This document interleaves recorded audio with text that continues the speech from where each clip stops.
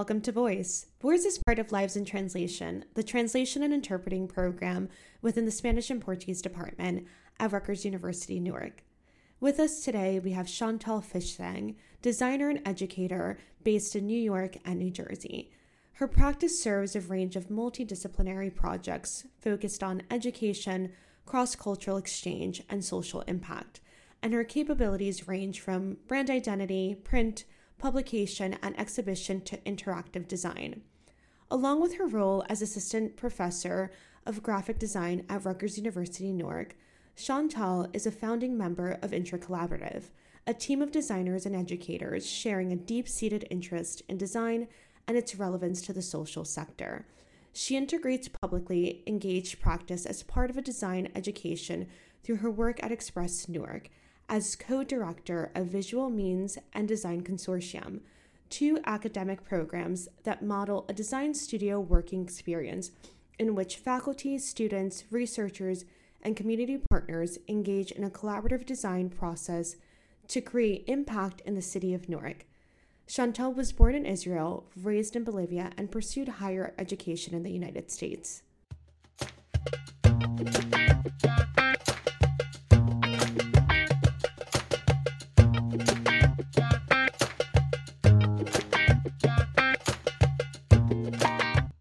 Hi, Chantal. Welcome to Voice. Thank you so much for being here with me today. Thank you, Stephanie. Thank you for having me. It's always a pleasure to engage in discussions with you and work with you. So thank you. Oh, thank you. It really has been such a delight to work with you through Lives in Translation, and I'm really excited for our future projects as well. But before we cover your role as designer and as educator, I would love to chat about your cultural background. It really makes such a presence in your work. Okay. So I am a Bolivian Jew, which is a rarity. I was born in Israel and grew up in the tropics of Santa Cruz, Bolivia. And my parents are children of Jewish immigrants who escaped anti-Semitism in Europe before and after World War II. So I'm the grandchild of Jewish refugees and one Holocaust survivor. During the war, many countries refused to receive refugees, which is unfortunately something we still see today, coming from other communities. But Bolivia during that time was sufficiently underdeveloped, I guess we should say, that it became an entry point, and people later dispersed all around South America, mostly in Brazil, Argentina, and Chile. But my grandparents were some of the few that stayed. So I grew up there. And a little later, my mom and I moved to California. And that's when I learned English at the age of 2, when I really started developing language. So being bilingual kind of stayed with me and helped me connect to other worlds through music and film and TV. I'm a child of the 90s, so I watched a lot of TV. And then when I moved back to the US for college, and because my dad lived here, that's when I really started developing speech and vocabulary. But yeah. Oh, I love that. Thank you so much for sharing that. I think we'll definitely dive a little deeper into that later on, because I think it has such an impact on your work and everything that you do present day. But one thing is that you mentioned the topic of bilingualism, that the fact that you recognize the importance of bilingualism so early on, and you're now raising a bilingual daughter. How has this process been for you? Well, my daughter is 5 and she's perfectly bilingual. Incredible. From very young, she would recognize who to speak to in English and who to speak to in Spanish. And she got, everyone figured out. She would naturally start a conversation in Spanish because that's what we speak at home, but she would immediately switch gears, shake her head, and translate in English if she would recognize that, you have another team.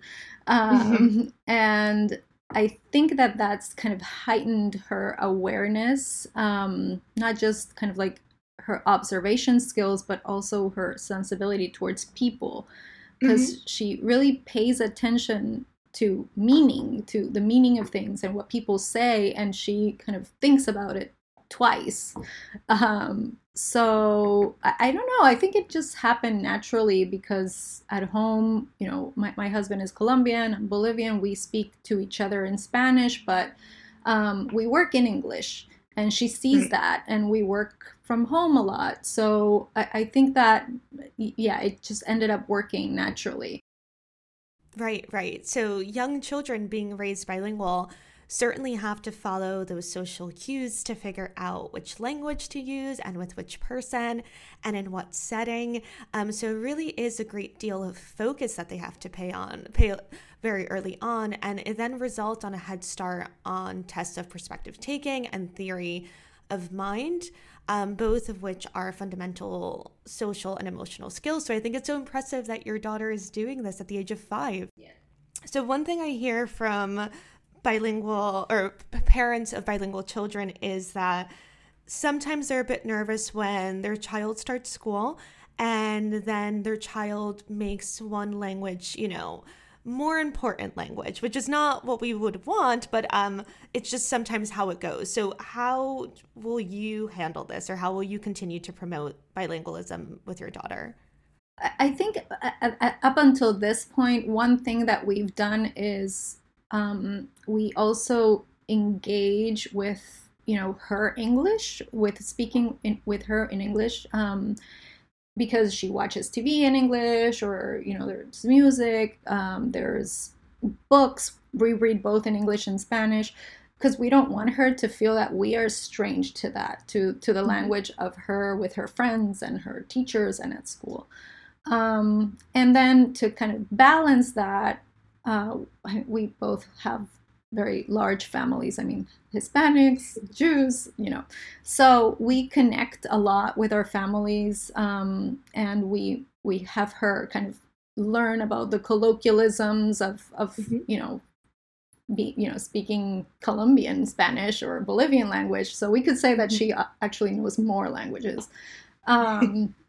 So, and connecting her with her cousins and grandparents. So it's natural to her. So I imagine that the connections that she builds with these people, with her people, is what I feel and hope will continue to connect her with the language.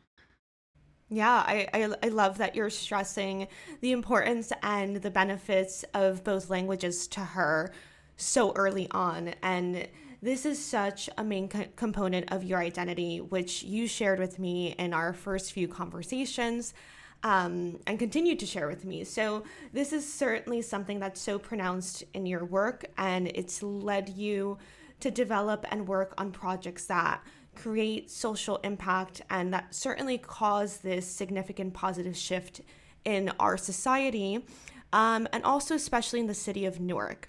So I want to talk a bit about you as a designer, as an educator, and through Lives in Translation, I've personally been able to see your work within the Design Consortium, and in designing and producing the web platform, along with the comprehensive identity and branding for Lives in Translation, and with the aim of supporting the growth and future management of LIT. So can you share your experience on this collaboration and, from the very beginning to present day? Yeah.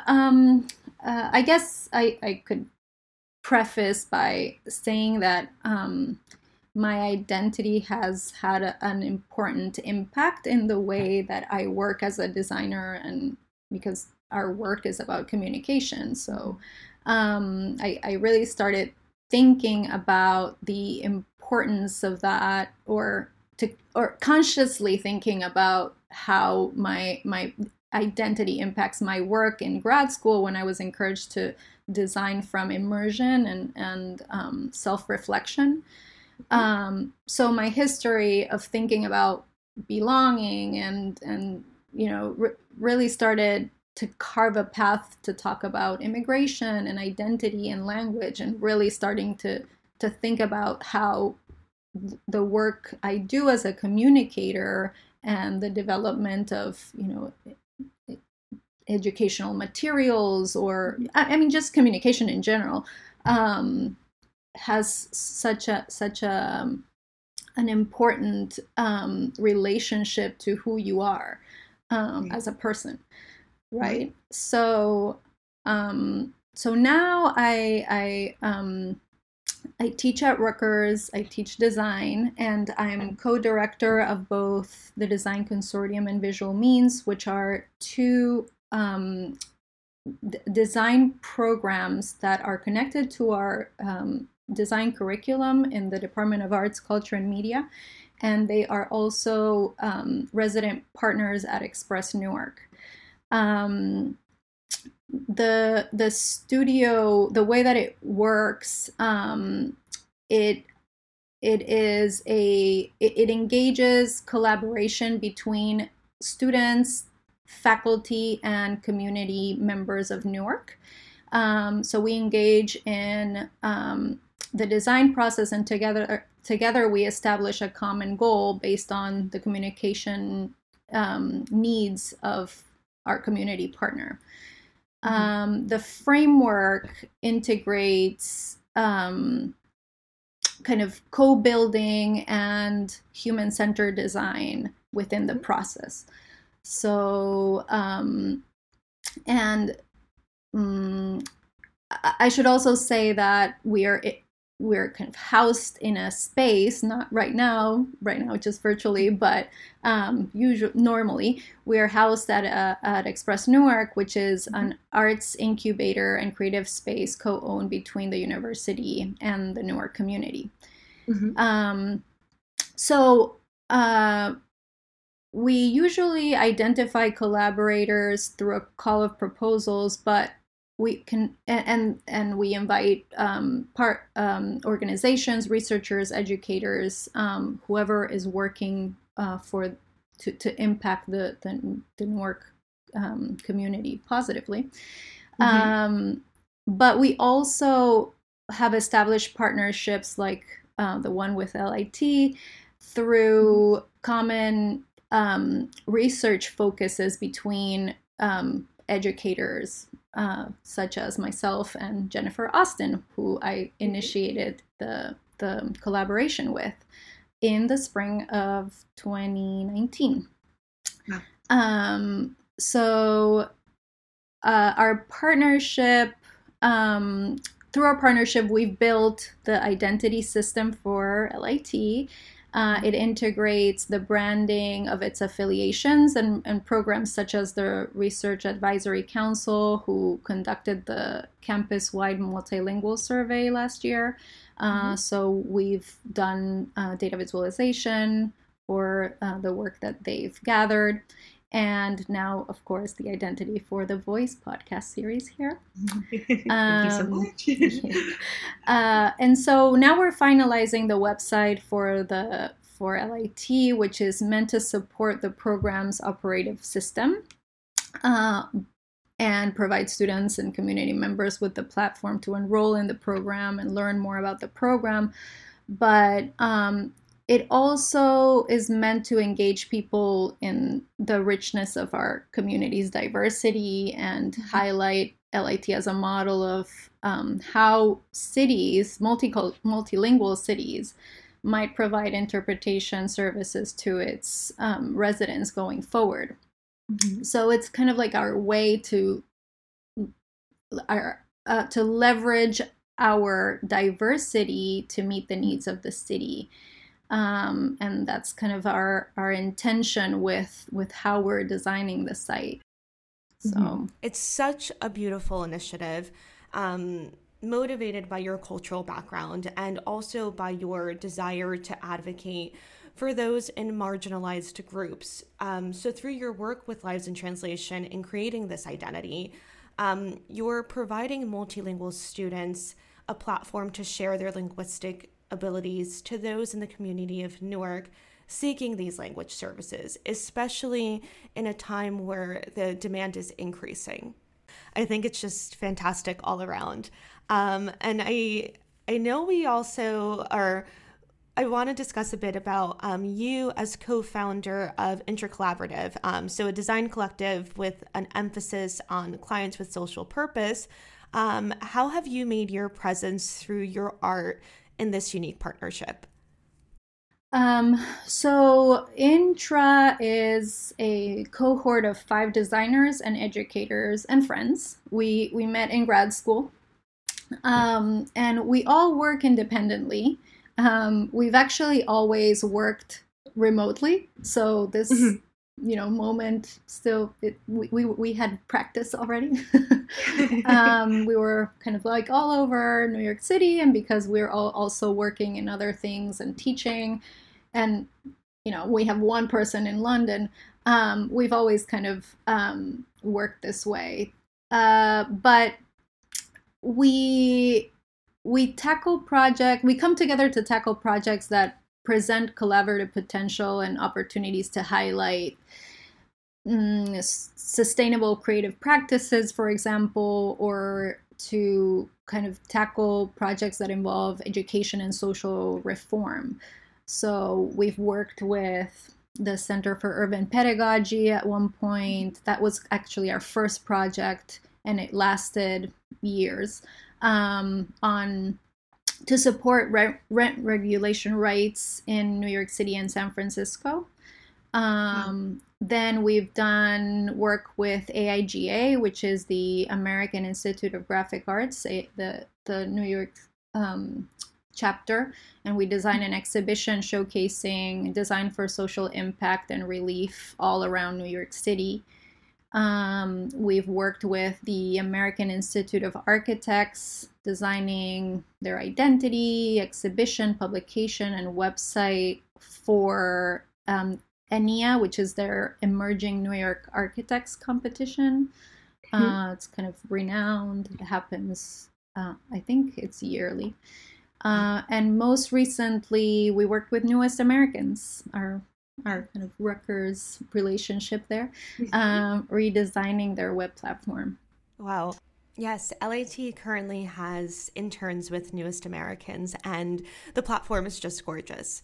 But your work with Intercollaborative, it's such a unique working relationship in being able to come together while being in various cities and to work to solve complex issues and to develop design projects and materials which are aimed at social education and reform.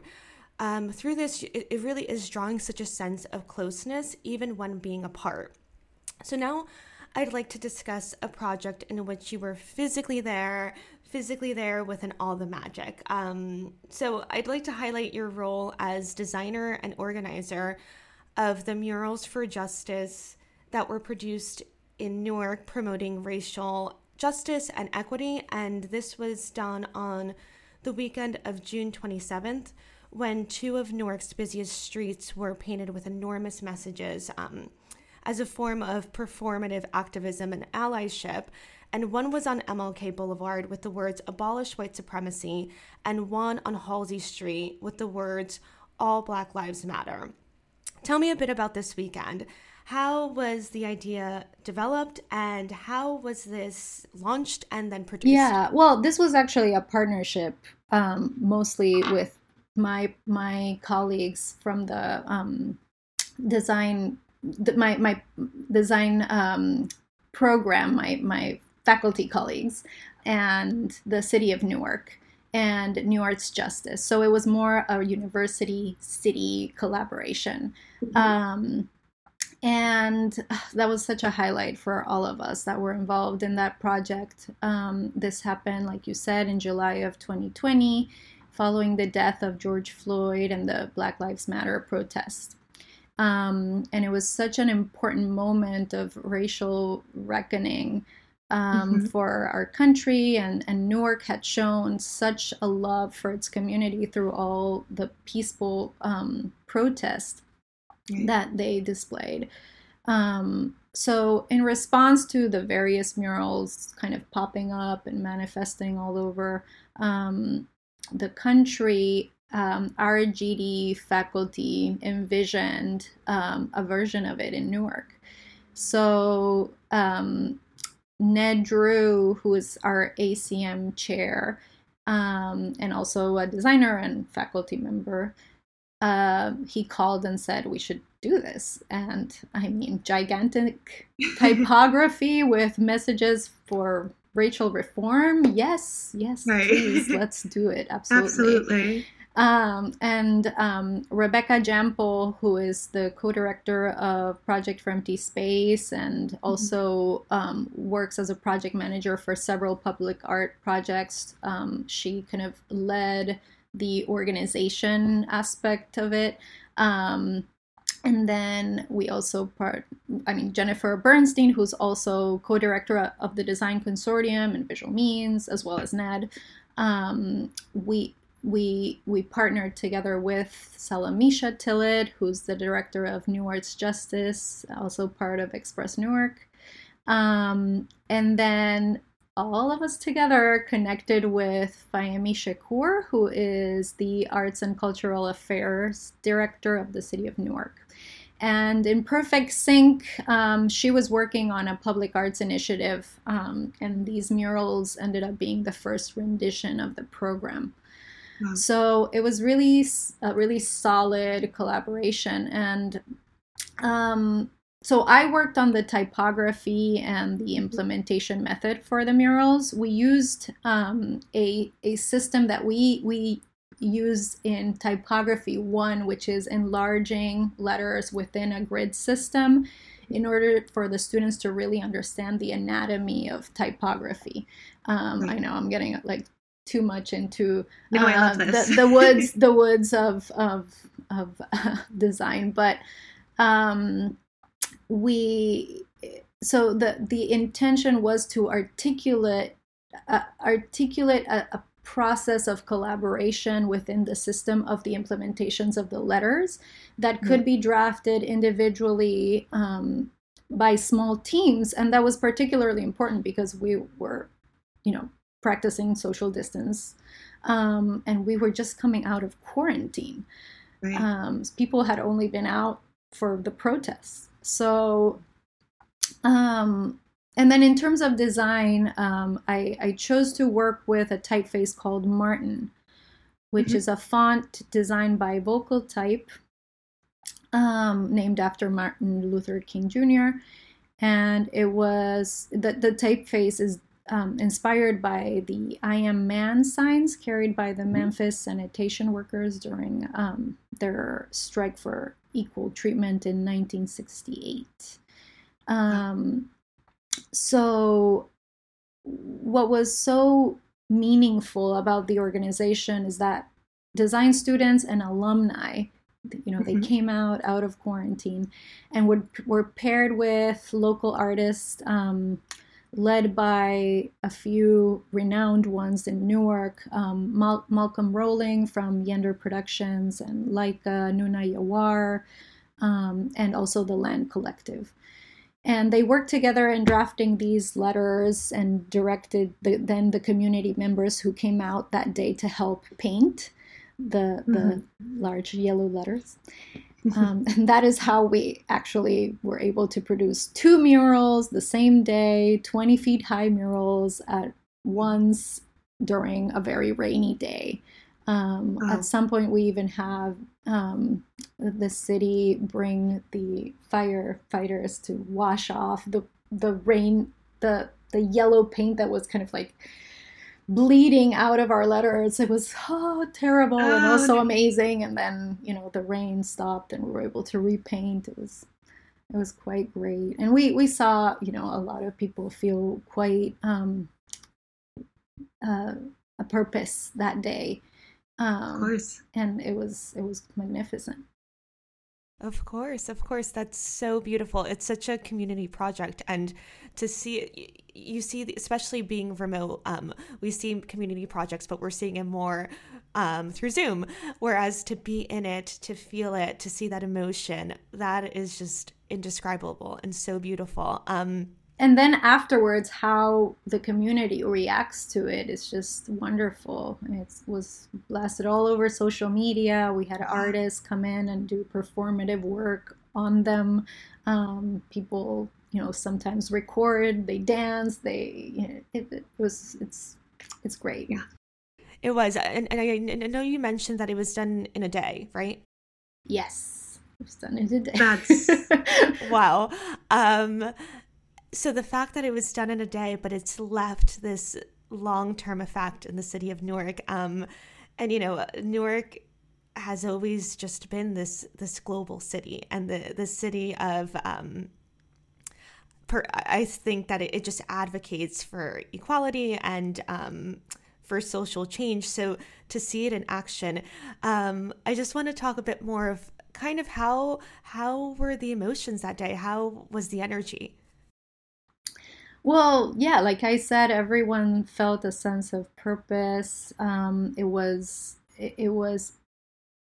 a difficult moment for many, but at the same time, using that energy towards blasting these streets that we own and that we pass through, with these messages of change, or describing the future we want. Mm-hmm. It was quite magical, and also seeing people get to know each other, collaborate, work together, and then seeing community members afterwards come in and lend a hand. I mean, we even had our mayor Ras Baraka come in and paint a bit with us. Wow. So yeah, it was really special.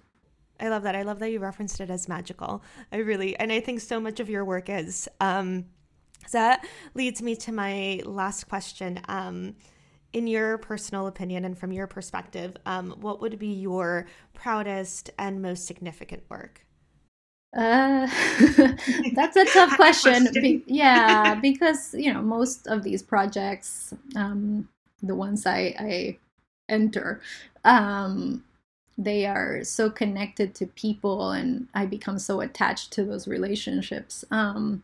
But I would say that 2020, with all its challenges, presented some amazing opportunities for important work, and I became a lot more connected to Newark, and to getting to know the city and the people, the city in which I teach, and really getting to know more people that work and live there. Mm-hmm. So, and then I also started working more on public space, on designing for public spaces, and really experiencing interactions between messages and place and people, really understanding what that means. And so I can mention the last project I worked on, at the end of 2020, which is called "Will You Be My Monument?" Mm-hmm. Which is a part of the Four Corners Public Art Initiative. It is an interactive public art installation layered over the facade of a historic four-story building, on Treat Place in Newark. And it is a collaboration between me and Salamisha Tillett, who's the director of the New Arts Justice program, that I mentioned before, and photographer Scheherazade Tillett. And so the project is inspired by the removal of the Columbus statue in Washington Park that happened last year in June. And I should say that the removal was conducted by the city's administration. So the installation stems from an image of an 8-year-old girl, named Fatina, who was there with her family celebrating her 8th birthday during the removal. And so Scheherazade Tillett, who was there too with her sister Salamisha, she approached the girl and her mother for a photo by asking her, "Will you be my monument?" Wow. Yeah. And so this project adds to that current debate about the meaning and the permanence of monuments, and as well as the conversation about Black girls' invisibility and the lack of, construction around young women in American culture. So the design of the installation includes a large-scale version of Fatima's photo in conversation with a set of mirrors that are meant to reflect the diversity and the vibrancy of our Newarkers. And it includes the question, "Will you be my monument?" also set in reflective surface mirror. And the top section includes a reinterpretation of the Columbus Monument base with kind of the skyline afterwards. So kind of this infinite idea. So yeah, I mean, we're planning on activating it at the end of the spring. Aaliyah Allen from New Arts Justice and Carrie Rosen from the Form Studio at Express Newark, they're going to host some series of public programs to encourage city participation and contribute to these conversations. Wow, that's beautiful. I have followed a bit of that work, and it is breathtaking. So I am just really excited to continue following your design talent. And, I really just want to thank you for this chat and for sharing your exceptional knowledge of design in the classroom and in the community. It truly is always a pleasure to speak with you. Thank you, Stephanie. Thank you for having me. I'm happy to share about my work, and we still have a lot to do, so we'll continue our conversations. Yes. So hopefully eventually we'll be able to also bring in some of the students that worked on the LIT project, and they can kind of talk about their experience as well. The Lives in Translation program was created by a seed grant from the Office of Chancellor Nancy Cantor to Jennifer Austin, John Keane, Fran Barkowski, Andrew Gupta, and Tim Raphael. Special thank you to the School of Arts and Sciences Dean's Office, the Spanish and Portuguese Department at Rutgers University, Newark, previous Chair of the Spanish and Portuguese Department, Kim Holton, and current Chair of the Spanish and Portuguese Department, Jason Cortez. Graphic arts by Chantal Fishsang from the Design Consortium and Gisela Ochoa, to program advisors Anna Dichter, Radel Rijo, Randy Maldebaum, and Jennifer Austin. Sound engineering by Isaac Jimenez, and music by Jose Luis Iglesias. If you've enjoyed this episode, share with a friend and subscribe wherever you listen to. Thanks for listening to Voice. This is Stephanie Rodriguez.